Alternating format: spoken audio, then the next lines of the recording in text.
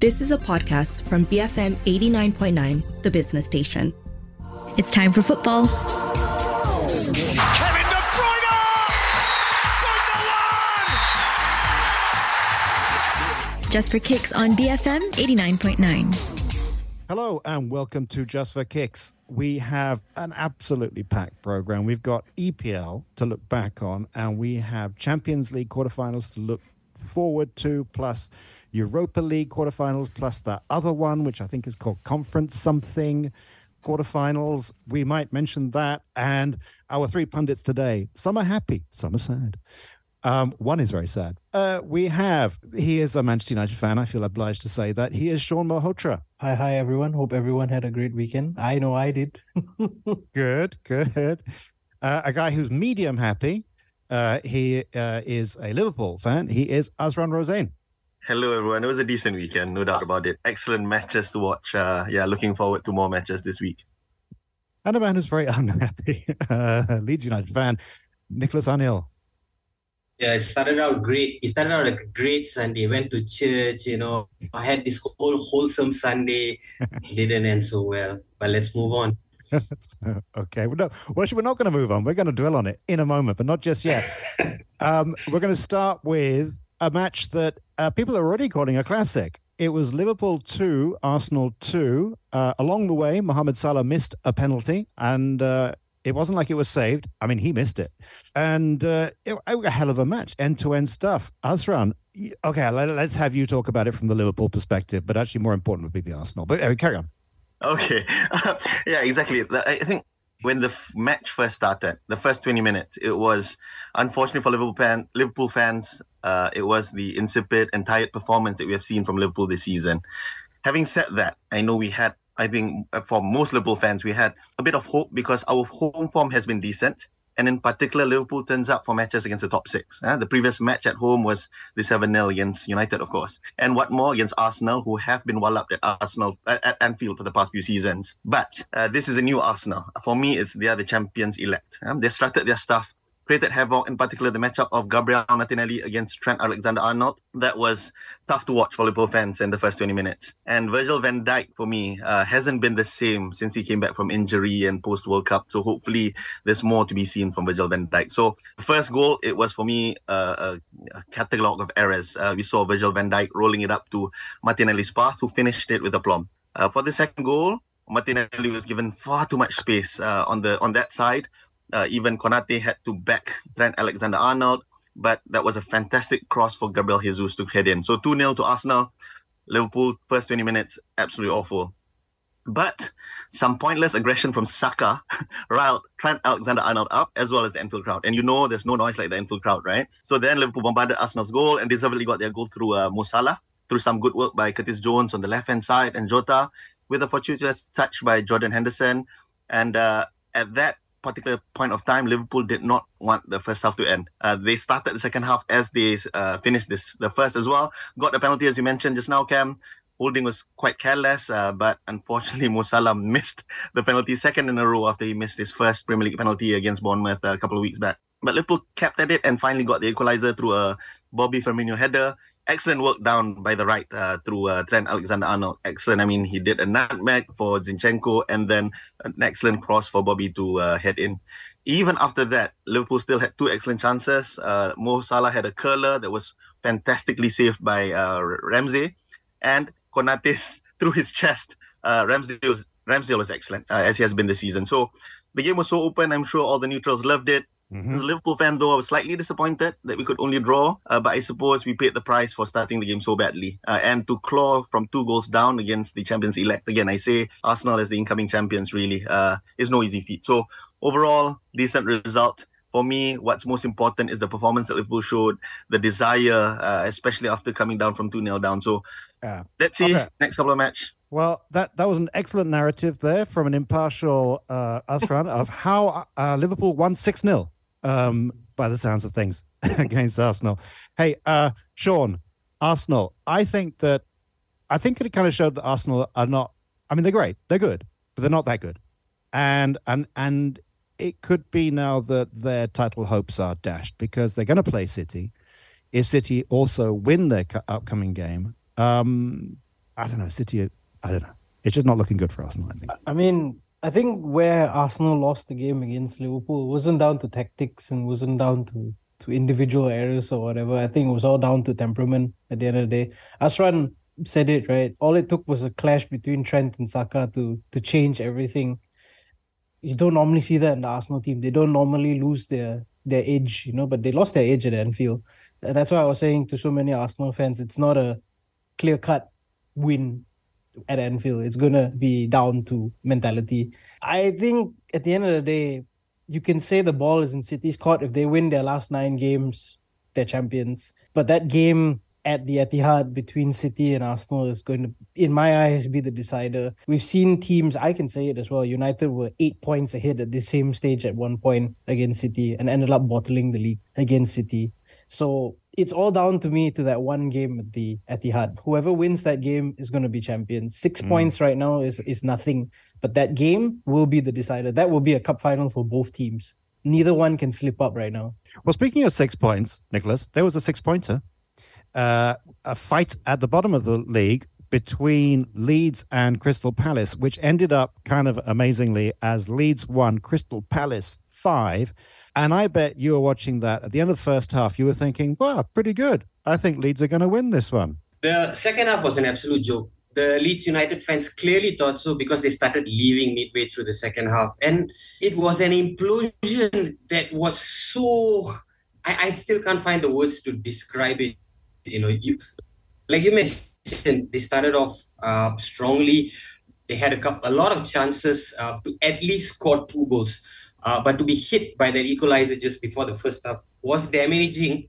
But you had the entire second half with the Ellen Road faithful, to go and find for more goals. But instead, they capitulated so badly, conceded 3 goals within the first 10 minutes. And the manner in which the goals were conceded, it was an absolute farce. I just cannot understand the defending, at times from Leeds. For all their dynamism, on the flanks through Jack Harrison, Luis Sinisterra, and even Wilfred Ngotto, they don't seem to be able to defend. They lose concentration in vital periods. And they seem to just crumble, after 1 goal goes in. And it was the case against Palace, they just look absolutely lost. What about this young manager called Roy Hodgson, who I think we've all can agree now must be in the running to be Barcelona's next manager? What is going on? For sure, he knows Crystal Palace inside out. He's been perfect. 2 wins. I mean, Palace hadn't got any back-to-back wins since last year. And again, as soon as he's appointed, they've won back-to-back. Again, probably his selection. Sam Johnston hasn't played. He started Sam Johnston as a goalkeeper against Leeds and Sam Johnston on the first half. I think what Nick mentioned is Leeds probably deserved to go 2 or 3-0 up in the first half, but Sam Johnston was the barrier between them and those goals. And after that, as exactly what Nick mentioned, they capitulated. Michael Olise, wow, what a performance from Michael Olise in the second half. 3 assists in the space of 10 minutes. Easy win for Crystal Palace. And I think it's about Hodgson really knowing his players, knowing his team. Probably he knows all these players inside out. And again, all of us thought, what an appointment when they selected Hodgson after Palace decided to part ways with Vieira. But it seems to be a masterclass. They seem to be slightly safe at this point of time. And let's see if they can make it 3 on the trot. Yeah. So Crystal Palace cement their place in 12th. I think they've been 12th since day one of the season. We're going to take a break, though. I'm going to come back to some other shock results in the English Premier League here on Just for Kicks on BFM 89.9. More football when we come back. Just for Kicks, BFM 89.9. Just for Kicks on BFM 89.9. Welcome back to Just for Kicks with Sean, Azran, and Nick. And now, Sean, Wolves 1, Chelsea 0. Frank Lampard... I don't know. It looked like a Frank Lampard team to me. 2 things stood out. One was it was just a Frank Lampard team. I'm not even quite sure what that means. They're just rubbish in defense. But also the goal by Nunez. Ooh. It's funny. You can tell a lot about a team through a press conference with the manager, right? Frank Lampard before the game was saying he'd only had 2 training sessions with the team. He's not used to the things yet. He needs a bit more time. When you hear things like that, you're already creating excuses for the players. right? You're already creating an excuse that, hey, you know what? If we lose, we didn't have time, whatever, right? Biggest mistake Frank Lampard did was starting with a back four. That Chelsea team cannot play with a back four. Mark Cucurella cannot play as a left back, and Reece James cannot play as a right back, right? That's the first error there. Again, starting Kai Havertz as a number 9 doesn't make sense. Mudryk, yeah, he hasn't performed, but not starting him in a game like this doesn't make sense. Wolves are the joint lowest scorers in the league. Keep that in mind, right? You could say it was a Frank Lampard performance, but I saw no difference from a Graham Potter team there. Even with different tactics, different positions, everything was the same exact performance from that Chelsea team. In 95 minutes, they had one shot on target. One, right? You can say Wolves had one shot on target too, but it was a goal. And in my eyes, probably the goal of the season was Van Basten-esque. One of the best goals you'll ever see. He had no right to score from there. Nunez with an unbelievable shot, right? The thing is, you can say both teams pretty much canceled themselves out in terms of how drab the game was. But the thing is, if you look at how Wolves played, you saw a team that was more hungry, a team that was more, they felt like they had something more to fight for. You look at Chelsea, you could say there's nothing they have to fight for in the league anymore. They can't win the league. They can't qualify for the Champions League. But go out there and fight for something. You have a new manager bounce. You bring Frank Lampard back. You have the fans on your side. You don't muster up anything. No will to at least try in the game. Wolves team who's fighting quote-unquote relegation in that zone at the moment showed way more desire, but on paper that Chelsea team should have won. Yeah. And Nicholas, are we looking at, we often watch very badly run clubs. Chelsea under new ownership. This is textbook. It's terrible what they're doing, isn't it? It's absolute shambles. I was reading up on this whole Graham Potter sacking, and it turned out that Graham Potter wasn't sacked by Chelsea owner Todd Boehly. Rather, he was given the boot by two of Chelsea's sporting directors who were brought into the club in February this year. I'm just absolutely baffled. This is top management, elite football. How could you leave such a huge decision to sack a manager in the hands of two directors who've barely known the club, who've barely known the manager? They've just come in less than 2 months ago, and they had been given the mandate to get rid of Potter. Now, I don't think that Potter's appointment was right in the first place, but it happened. And when it happened, he was obviously supposed to be given time. I thought he was sort of turning a corner with their 3 games in a row, which Chelsea won just before they lost to Aston Villa. But then, it was a knee-jerk reaction right after that. And I think Todd Boehly at this point, is just going with the flow. He obviously doesn't know elite football management. He's not from a footballing culture. He's come from America, where everything is results based and reactions can be knee-jerk and can be spontaneous. But look at what it's done to Chelsea. The obvious factor behind trying to get Frank Lampard back is his connection with the club, his absolute pedigree and his success as a player. And of course, maybe he was a little bit hard done by in his first stint as a coach. But to bring in a manager that has not really achieved anything much, you look back at the first Chelsea sacking, and he obviously didn't do well at Everton as well. So they're riding on a lot of emotion, and I don't think it was the right appointment. And it was very, very clear in the loss to Wolves. Like Sean pointed out, they were not hungry, they were not receptive to any sort of challenge. Be it in defense, the midfield was absolutely flat, and they don't have a recognized striker. Again, they went with Kai Havertz, who's been starved of any sort of service.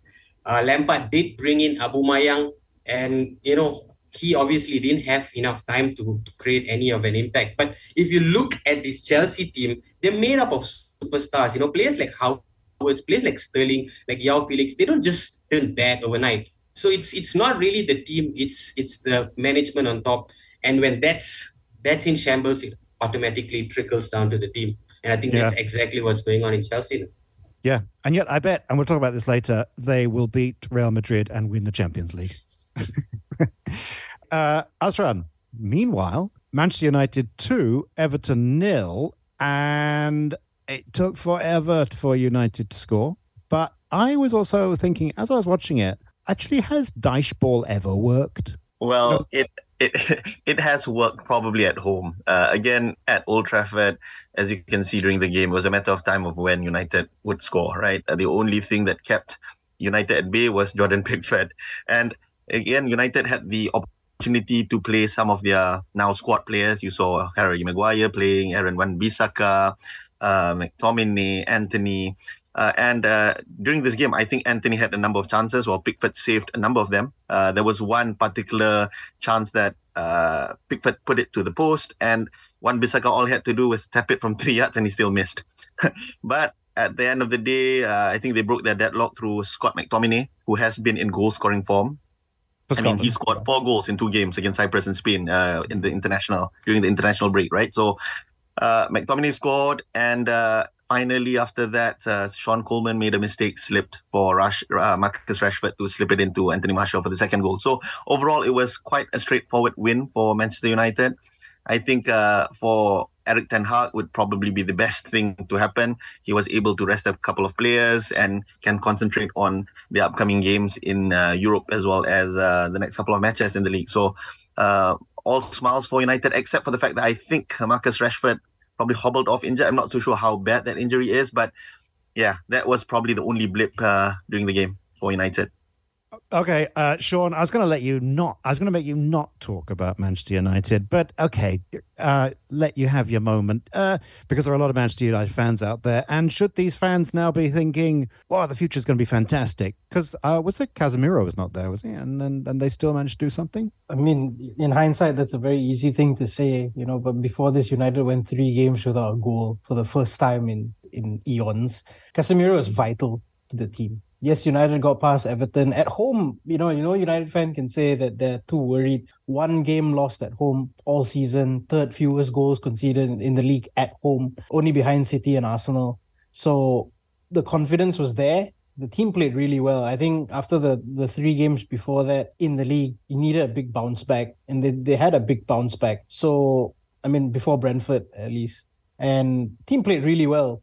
I was saying to my mates that Rashford could have had a hat-trick in the first half. Anthony could have had a hat-trick in the first half, but Jordan Pickford decided to become full-on Manuel Neuer in the game, as he always does against United.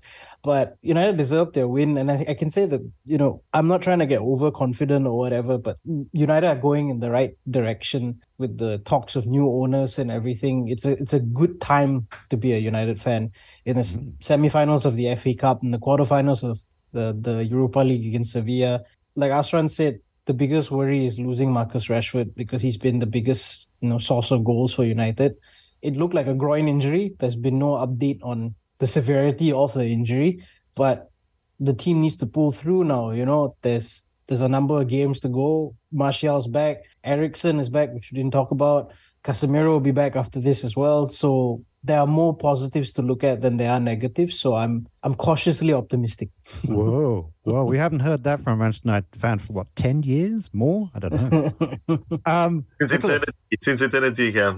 Yeah, seems like eternity, isn't it? Nicholas, meanwhile, Tottenham Hotspur 2, Brighton 1, a very important match. Both teams really fighting for the opportunity to get into Europe. And Spurs stay in touching distance. They were terrible last week, and then they were kind of okay this week. I don't know. Harry Kane to the rescue. Son, great goal. I mean, they were okay, weren't they, Spurs? Yeah, but this was another explosive game. I think Arsenal-Liverpool was exciting. Those who watched this game would have thought, this could have even topped that just because of the drama that it created. It all started right before the match, when De Zerbi was actually wagging his finger at Christian Stellini, and it actually stemmed from the fact that he thought Stellini had disrespected him prior to this match. And then it blew up, right? It absolutely blew up. Chances for both sides. Brighton, I thought, were extremely unlucky. They had the ball in the net 3 times, none of which were given. The worst of which was that blatant foul on Mitoma, which were deemed to have had no consequences and ultimately not given. So Spurs, for me, rode their luck, because Brighton were more incisive when they were going forward.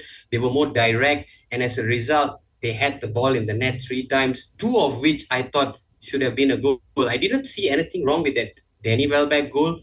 That first Mitoma goal, which was chalked offside, yeah, he was adjudged to have used his hand. That one I can understand. But that final goal, that final penalty incident where he was hacked by Christian Romero and ultimately not given, and then Spurs go and counter attack and score through Harry Kane.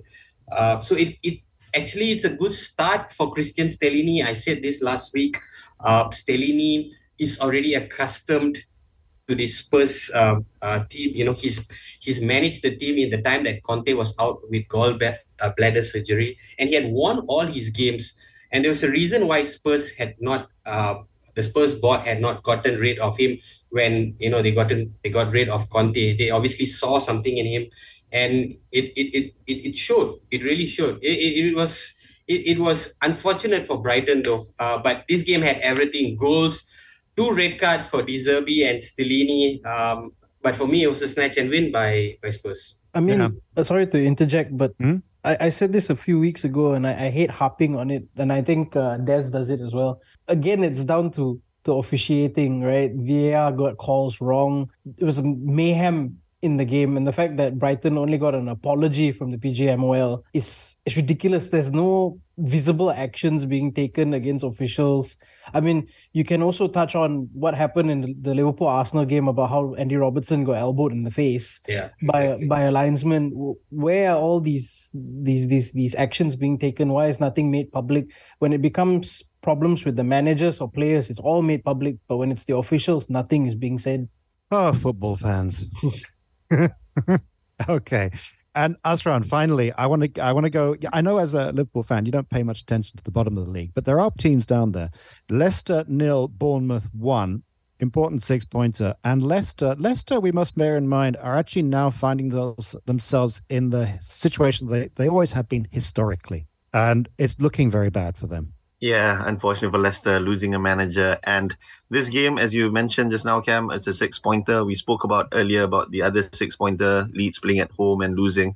This is similar. Again, Leicester are in serious trouble. I think throughout the start of the first half as well, we saw that Philip Billing was constantly troubling or threatening Leicester. But finally, the goal, how he got the goal, was a really unfortunate mistake from James Maddison. Again, out of all the players, probably the most composed out of all Leicester players, was the one who made that silly back pass for Philip Billing to intercept and put it into the net. And the problem with Leicester after that is they never looked like scoring. Perhaps they had a chance at the end through Iheanacho, but that was well saved.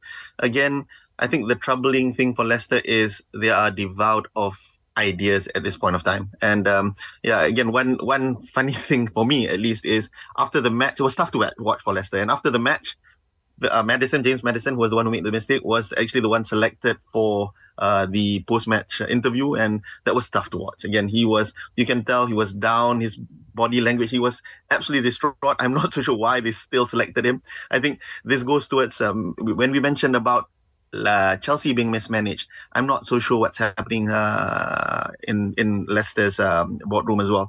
Yeah. Something's not so right, and there's absolute serious trouble. They look like, again, they started the season badly, they picked up, and now they are back where they started. So Leicester looks like in deep trouble. So one thing out of this that I realized is we spoke about how Matheus Nunes scored against Wolves. I mean, he's the record signing for Wolves. He would probably be one of those players coveted by the other players should Wolves go down. Similarly, I think James Maddison, I think all the other clubs would probably look at the stars of these clubs that are in trouble and see who can fit into their plans next season. Yeah. So if Leicester go down, a number of these stars, one of them is Maddison. I think a number of these clubs, if they go down, the players that are going to come into the market are going to be astonishing. Exactly. Okay, we're going to take a break now. When we come back, it's European action here on Just for Kicks on BFM 89.9. More football when we come back. Just for Kicks, BFM 89.9. Just for Kicks on BFM 89.9. And we're back on Just for Kicks with Nicholas Anil, Asran Rosain, and Sean Malhotra. And now, Sean, we're going to be doing Champions League quarterfinals, and we're going to go through all the matches. I think some of them pretty mouth-watering. Some of them, I don't know. Anything with Inter Milan is usually for me, not. Yeah. But Benfica, Sean, versus Inter Milan. A lot of people have been saying that Benfica's a dark horse not to be dismissed. Inter Milan, I think, probably one of the most boring purveyors of football ever, historically. What do you think? Inter have been having a horrid time in the league. I think they've gone 3 or 4 games without a win. They look devoid of ideas. They'll be happy that they can have Lukaku for this game since he was wrongfully red carded against Juventus. But Benfica are on an up, but they'll look at their last game in the league where they lost to arch rival Sporting as a blip. But in the Champions League, they've looked bright. And this is a great game for them to be going into because, like you said, right, you can look at Italian teams and they have a history of being quite boring to watch. The one exception being the Napoli team now, which we'll talk about later. But Inter have continued that streak of being devoid of ideas, boring to watch, lacking any form of creativity. Whilst you look on the other side, Benfica create chances at will, at least in the Champions League, right? They create chances at will, free-flowing football, scoring goals for fun. Inter will be very wary of these things, right? They normally operate with a back five, as most Italian teams do. They'll be trying their level best to be keeping a certain Goncalo Ramos quiet. If he is given the time and space, he will hurt this Inter team beyond belief. My point of view is that Benfica are going to walk all over Inter in this game. And that's crazy for me to say because Inter are the, Serie A defending champions and whatnot. Or is it AC or whichever? It's Milan.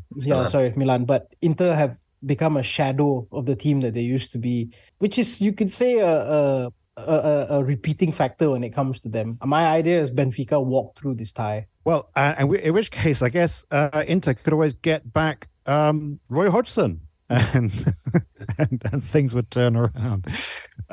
Nicholas Anil. I think obviously the most mouthwatering is Man City versus Bayern Munich. I haven't really been following Bayern, and it's always just shoe-in, just sort of tick. You think, okay, Bayern, but are they Bayern of old? Yeah, Bayern in transition. Obviously, with that whole Nagelsmann out, Tuchel in. It's now adapting to Tuchel's tactics. He's his own ideology. He's just taken over not too long ago. Started off really well. They beat Dortmund 4-2, but then they got knocked out by Freiburg in the German Cup, and that was a damaging blow because Bayern. It was actually a home game for Bayern, and so I think it's already pressure for Thomas Tuchel. With his Bayern team because he's still getting to know his team, and Man City has arriving, and it's going to be a tough away match in Manchester for Bayern Munich. Having said that, I think this could be one of the most tasty ties of this last 8. You've got both teams who are not shy in front of goal. Bayern Munich have obviously come through and such a huge win, knocking PSG. And City are going great guns as well. Their last Champions League match, I think they won by an 8-1 aggregate. But for me, it's all up to Bayern, to try and minimize the scoreline and perhaps try and get an away goal or two. Away goal does not really count or make a significance anymore, but it could prove crucial just for their belief heading back to the return leg. Now, Bayern are slightly depleted in attack because they don't have Choupo-Moting. He's injured. So they might go with a makeshift centre forward, either with Serge Gnabry or even Thomas Muller. But you also have to look at, who has replaced Lewandowski since, the big move to Barcelona. And the answer is nobody. Choupo-Moting has yet to really, produce that goal-scoring heroics that Lewandowski has always delivered. And Sadio Mane has not had the greatest of starts since moving from Liverpool. He was obviously injured, which meant he couldn't feature in the World Cup. And he was one of the main reasons why I think Nagelsmann left as well. There was that huge fallout. And as a result, I think Mane has got a big point to prove. So if he plays, he knows the City side in and out, and, he could be the difference. But for me, it'll definitely be advantage City because we all saw what Erling Haaland did to Southampton at the weekend. I don't think he'll be afforded that much time and space, but he will cause damage if given the opportunity. Yeah. So, Asran, eventually Pep Guardiola's got to get over himself in the Champions League. And I personally don't see the eventual winner coming out of this tie. Great names that they are. It just doesn't feel right. But do you think this will be a clash of titans that will go on to win? Well, so far, if you look at it, anybody that beats Real Madrid is the team that goes on to win the Champions League for the past couple of seasons. So on that side, after this, we're going to preview Real versus Chelsea. But again, City and Bayern, as Sean mentioned, are a game of two teams that are absolute fire. However, again, let's not forget or discount the other side of the equation, which is the revival of the Serie A. And I think the next match, which we're going to preview, which is Napoli against Milan, is as mouth-watering as Bayern versus City. Again, as you can imagine, similar to probably the Malaysian League, the Serie A, unfortunately, this season is a battle for second. However, it's a really, really tight battle for second, where we've got Lazio, Roma, and the two Milan teams, Inter and Milan. They are still up for it, for second place. And Milan, they had beaten Napoli a couple of weeks ago. I think last week, in fact, they beat Napoli in Naples 4-0. So anything can happen. Milan are the defending champions. They haven't played that well this season. But for one-off matches, they can definitely produce. And this is what was shown in Napoli last week, where we thought it was going to be a showcase of Kvaratskhelia. But in fact, Rafael Leao stole the show. And Rafael Leao, I think this was what was expected of him, because last year he was Serie A's player of the season. This season, it hasn't been all fire for him. But if he shows that performance, that what he did against Napoli last week, anything can happen. And again, this is huge for Serie A because they are expecting at least one team to go to the final. Depending on what happens during the Benfica against Inter game, we can perhaps see either a Derby della Madonnina, which is the Milan derby in the semi-finals, or a Napoli-Inter match, which is absolutely great for Serie A. Hopefully this will be, again, a sign of things to come, because Serie A, I think we've mentioned it a couple of times in this show. Sean mentioned it's going out from the slow-paced tactical masterclass that it was to something more appealing, more exciting for the masses. Even the highlight show is more appealing nowadays, because last time, if you can remember, the highlight show of Serie A was probably the most dull and boring out of all highlight shows. They need to do better, and I think now their sports marketing team of Serie A is doing slightly better, of course. Yeah. So Sean, I'm giving you a lot of Italians to talk about this this time. I'd like you to carry on with the AC Milan Napoli, because I want Napoli to win. I mean, the whole thing, and tell me it's going to happen. I think it's going to happen. I've said this from the very start that my favorites for the Champions League are still Napoli. Not because, they're the best team in the competition, but they look like a team that play a very different style of football. Asran said, it's a one-off, right? But it's not really a one-off, because there's still two legs in this game. One is going to be playing Naples, one is going to be playing Milan. Over two legs, with the significance at hand for Napoli, I think it would be their first semi-final if they were to win in the Champions League and everything. They have a lot riding on this, right? They pretty much already won the league, right? You can say that the loss to Milan was a big blip last week, a big blip. But over two legs, I can't see Napoli losing it. They've been so consistent in the Champions League. They've put all their eggs in one basket in the Champions League, because they have this belief that they can go on to win it. Not saying that, Milan have no chance in this game or whatever, because it's two teams that pretty much know each other inside out. But Napoli as a whole, from back to front, defensively solid, creatively beautiful to watch, and they've got a beast up forward in Victor Osimhen, who will be licking his lips at the potential of writing his name in folklore. In folklore for Napoli, you have the likes of Maradona, and then there's everyone else, right? It's just Maradona and everyone else. Osimhen can put his name up there, along with the other man whose name I cannot pronounce. Right? Yeah, I was going to say... Asran did great just now. I don't know how he did it, but he did great. I think let's call him Kvaradona from now on. Kvaradona, right? Okay. So I still go with the idea that Napoli will do really well over two legs. I think the first leg will be a close-knit affair. Second leg, Napoli will take it easily. Okay. So, Nicholas, meanwhile, Real Madrid versus Chelsea. Real Madrid, the reason why Leeds play in white, I believe, or it's not the other way around, is it? And I don't know. Chelsea are so bloody minded. I really can see them winning the Champions League, but it would go against history, wouldn't it? I mean, it's just Real Madrid just win the Champions League, don't they? Yeah, I mean, the aim for Frank Lampard between now and end of the season is to try and get Chelsea to progress as far as possible in the Champions League.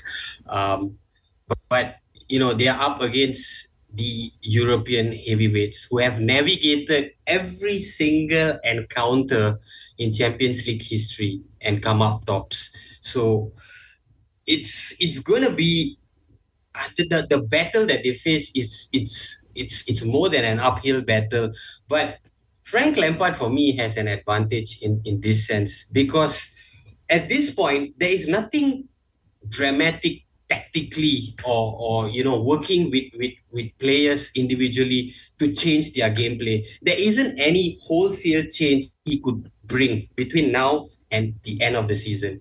But what he could do, and I think this is an advantage to him, is using his experience as a player to try and inspire Chelsea. Remember, Lampard guided Chelsea to their Champions League glory back in 2012. And it's very reminiscent to their season now, because in 2012, Chelsea were also going through a transition. They were performing really well in Europe. They were not doing well domestically. And they had a new manager which came on to take the reins on a temporary basis, but ended up guiding them to the Champions League title. And that guy was Roberto Di Matteo. Now, the reincarnation of that is Frank Lampard. And Frank Lampard was the captain more than a decade ago. So if I were to put myself in his shoes, I would try and derive as much inspiration for my playing time to try and inspire this bunch of Chelsea players to just go out and give their best against Madrid, because they're ultimately going into this match as absolute underdogs with pretty much nothing to lose, especially the first leg being an away leg. So for me, Lampard just has to bring out that experience and, just inspire his players, because like I said earlier, this Chelsea team are not made up of, a bunch of duds. They are all world-class players who have just forgot how to perform, and he just needs to inspire them. So Lampard will play a crucial role. But having said that, Madrid on home turf with Benzema scoring a hat-trick to inspire Madrid to beat Barcelona in the Copa del Rey semis is going to be really, really hard to contain. Okay, so very quickly, guys. Obviously, it's two-legged affair, so upsets can be in turn upsetted. But do we see any upsets here, Asran, in these ties? I all the don't ties. think so. For me, I think Real Madrid will overcome Chelsea easily. Probably the one that's most balanced I see is probably those two matches that we spoke about just now. There's two mouth-watering ties between Bayern against City, as well as Napoli against Milan. And as much as Benfica is so solid in the Portuguese league, as well as how they've performed in the Champions League so far, I think Inter will probably have the necessary nous or know-how to get to the semi-final. So no major upsets, if you call it, because again, those two matches are really, really balanced, and anyone can make between Napoli, Milan, as well as Bayern and City. So, Sean, which one should we stay up late to watch? Oh, definitely, without a doubt, Bayern against City. I think that's the biggest tie in the balance, where you can't really call an all-out winner. So I think that would be the most fun one to watch. Unless, of course, you want to see Chelsea's downfall, then you just watch Real Madrid against Chelsea. They're going to win, I tell you. Okay. I tell you, it's going to happen. Okay, we're going to take a quick break. We're going to carry on with Europa League and the other European league in a moment here on Malaysian Football, here on Just for Kicks on BFM 89.9. More football when we come back. Just for Kicks, BFM 89.9. Just for Kicks on BFM 89.9.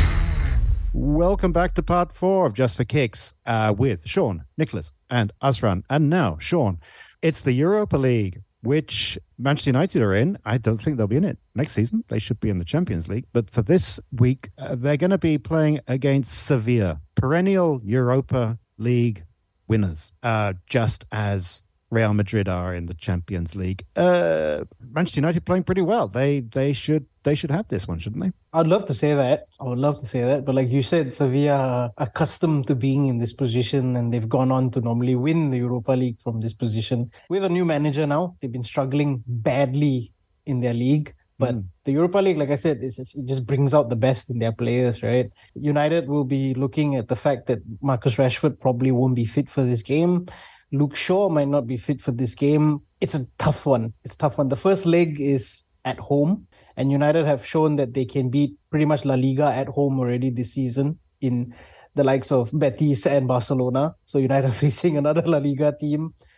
I'm, again, cautiously optimistic because these players the last few weeks have been showing wear and tear. They've been looking tired, and talking about United players here, there is a worry. Yes, Eriksen is back. Yes, Casemiro is back. Yes, Martial is back, which is all fine and dandy, but certain players are looking tired, and that's my biggest worry. I think it's going to be a very cagey affair. You know, you can say Sevilla's form in the league can play a factor in this game, but I don't think so. I don't think it's going to be a cakewalk for United in this game. I think it's going to be a very, very tight game, close game. I think United skin it, maybe 1-0 or 2-1, but that return leg in Seville is going to be a big one. But I think United just skin it in this one. Sean, would you take top four in the league at the end of the season or a win in the Europa League? I'll take a win in the Europa League because you get an auto. The best part about winning the best part about winning the Europa League is not only do you automatically qualify for the Champions League, but you qualify as a top seed. You know, you get into the first pot, so you don't have to worry about facing the so-called bigger names and everything like that. So I would definitely take a trophy and being a top seed in the Champions League over top four. Oh, okay. So they're going to take this one seriously then? Ten Hag has shown every cup game he's played his best team. So I would pretty much assume so. Well, Azran, meanwhile, there are so many matches happening in the Europa League. We have Juventus versus Sporting, Bayer Leverkusen versus Union Saint-Gilloise, I believe, of Belgium, and Feyenoord versus Roma of Mourinho. So pick one. Yeah, so I think what Sean mentioned just now, even though he's not that straightforward, he doesn't believe it's a straight, easy game for United, but Seville this year is not the typical Seville, unfortunately. I mean, Sevilla, we know that they are perennial Europa League winners, but this is a different Sevilla, I at least from what I've seen in the La Liga. So I don't see, and even they struggled over the weekend compared to United, who really won easily against Everton. So for me, I do see United going through. Probably the tie of the round for me, as you mentioned just now, Cam, is the Feyenoord-Roma game, because Feyenoord has been playing really well this season. They're leading in the Eredivisie now by quite a margin after outplaying Ajax in both games and again playing really well against PSV Eindhoven. So they are probably going to win the Eredivisie. And Roma, we know Jose Mourinho is a perennial or serial winner. He knows how to win ugly. He knows how to win dirty. And at this point of time, Roma is in a battle for, again, we spoke about Serie A being a battle of second. At this point of time, they're still there. Roma, Lazio, and the two Milan teams are all at it. So this is going to be the tie of this particular round, Feyenoord against Roma. So for me, whoever wins this would probably, again, we also have Juventus, who have nothing to play for in the Serie A. They are playing against Sporting. So I foresee a really balanced tie between Feyenoord against Roma, Juventus easily going through, United beating Sevilla, and the other pretty balanced tie is between Leverkusen and Union Saint-Gilloise, as you mentioned, from Belgium, who did pretty well in the previous leg when they beat, who did they beat again? Union Berlin. Exactly, Union Berlin, who's doing well in the Bundesliga. So that's also evenly matched. So we've got two matches that I see a clear winner and two matches that are evenly tied, quite pretty similar to the Champions League. So it's quite interesting. I mean, Europa League is something that is worthwhile to watch on a early Friday morning for us. Yeah. So what's going to happen is, I'm not sure where the branches of the thing lead up to, but it'll be Roma versus Manchester United. And no, it's not going to happen. If we follow what we just predicted, it'll be United against Juventus. So Pogba's maybe return to Old Trafford. Okay. And Roma versus Feyenoord. I mean, Roma Feyenoord versus Leverkusen Union Saint-Gilloise. It should be Roma, Feyenoord against whoever's the winner of the other one. So the final could though be United against Roma. Yeah. It can be. And fun fact, Mourinho's never lost a European final. I know. And God, wouldn't that just be okay? Please don't let Jose Mourinho win another bloody final. So meanwhile, though, in Malaysia, Nicholas Anil, what's been happening here? Has somebody finally beaten JDT? No, unfortunately not. It's just been business as usual. Another thumping win for them, 6-0 against Kedah at the weekend. So that brings it to 36 goals in 8 games. So they've averaged 4.5 goals per game. And that tells you all about the Malaysian League this season. It's been a one-team domination. And while it's been excellent, from a JDT perspective, I think it also strips away a lot of the excitement because there isn't going to be a title race. We are 8 games in, and I think the title's pretty much decided for. JDT has played their so-called closest rivals, Selangor, Kedah, and Sabah, and it's ended in 2 4-0 victories and now a 6-0 victory.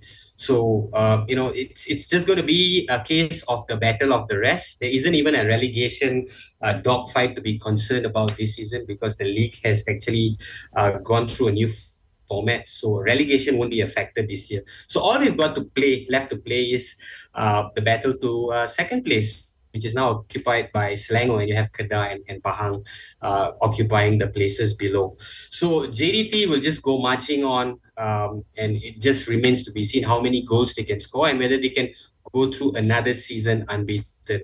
But for the rest, it's just about picking up points when they face their opponents. And yeah, that's pretty much it. From a JDT perspective, I would say they should be already gearing up for the Asian Champions League because that is where their true prowess can be shown on a bigger stage on the domestic front. And how do you think they would fare against Asia's top teams? Well, they've done well to reach the knockout stage last season, but they still. If you were to compare them to top teams in Japan and Korea, there is still some gap to be made up. But if they are facing teams from Southeast Asia, JDT is still very much in pole position. Yeah. So Azran, meanwhile, in the fight for second, how's KL City doing? Finally, you should have joined me, Cam, because KL finally won against Sabah. It was a good game. You didn't go, Cam? I thought you were supposed to join us, last week. I was very tired. I got up very early. You can join me tonight. We are playing Perak tonight, so you can always join me tonight. But anyway, KL had their first win finally. It was a fantastic goal lobbed through by Saravanan, early goal to calm the nerves. And in unlike typical fashion of KL season this season, where they've led a number of matches and allowed the opponents to come back, this time around, KL managed to control the ball, played good possession football, and finally got their second, the last minute, through Sean Janelli, who's a journeyman, his first goal for KL as well. So all smiles for KL. And as Nick mentioned, it's clearly a fight for second. You see JDT has beaten the second place team at the moment, Selangor, convincingly, Kedah convincingly, and these are not like 1 or 2-0 wins. These are 4 or 5-0 wins, right? And the only 2 unbeaten teams in the league at this point of time is JDT and Sri Pahang. And it's a matter of time when Pahang plays JDT and get hammered 5 or 6-0, right? So the test of JDT is obviously against the Koreans and the Japanese in the Champions League, which I think based on their pre-season form, because remember pre-season, JDT did pit themselves against a number of decent European teams like Levski Sofia and whatnot, and they did pretty well. So I'm actually quite optimistic about JDT's run in the Champions League, because last year people might say they were lucky because the group stages were played in Johor, and the fact that the Chinese put under 23 squad rather than their senior squad. But this time around, I think JDT might be able to go through again to the knockout stages, which would be a good feat for Malaysian football, nevertheless.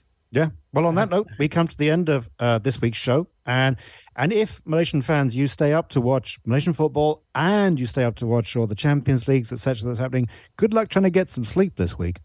So it only remains me now to thank our pundits, Sean Malhotra. Thank you so much. Thank you. I hope everyone has a great week of football. See you next week. And Asran Rosain. Looking forward to KL playing tonight and the Champions League matches, of course, Europa as well. So see you guys soon. And Nicholas Anil. Yeah, hoping for a much better result next week. But in the meantime, enjoy the football, everyone. And myself, Cam Raslan, please join us next time on Just for Kicks here on BFM 89.9. one way, Salah's the other. He's on an Old Trafford hat-trick here, Mo Salah. And he captures the moment. For more football, tune in Mondays and Fridays at 8 p.m. Just for Kicks on BFM 89.9. You have been listening to a podcast from BFM 89.9, the business station. For more stories of the same kind, download the BFM app.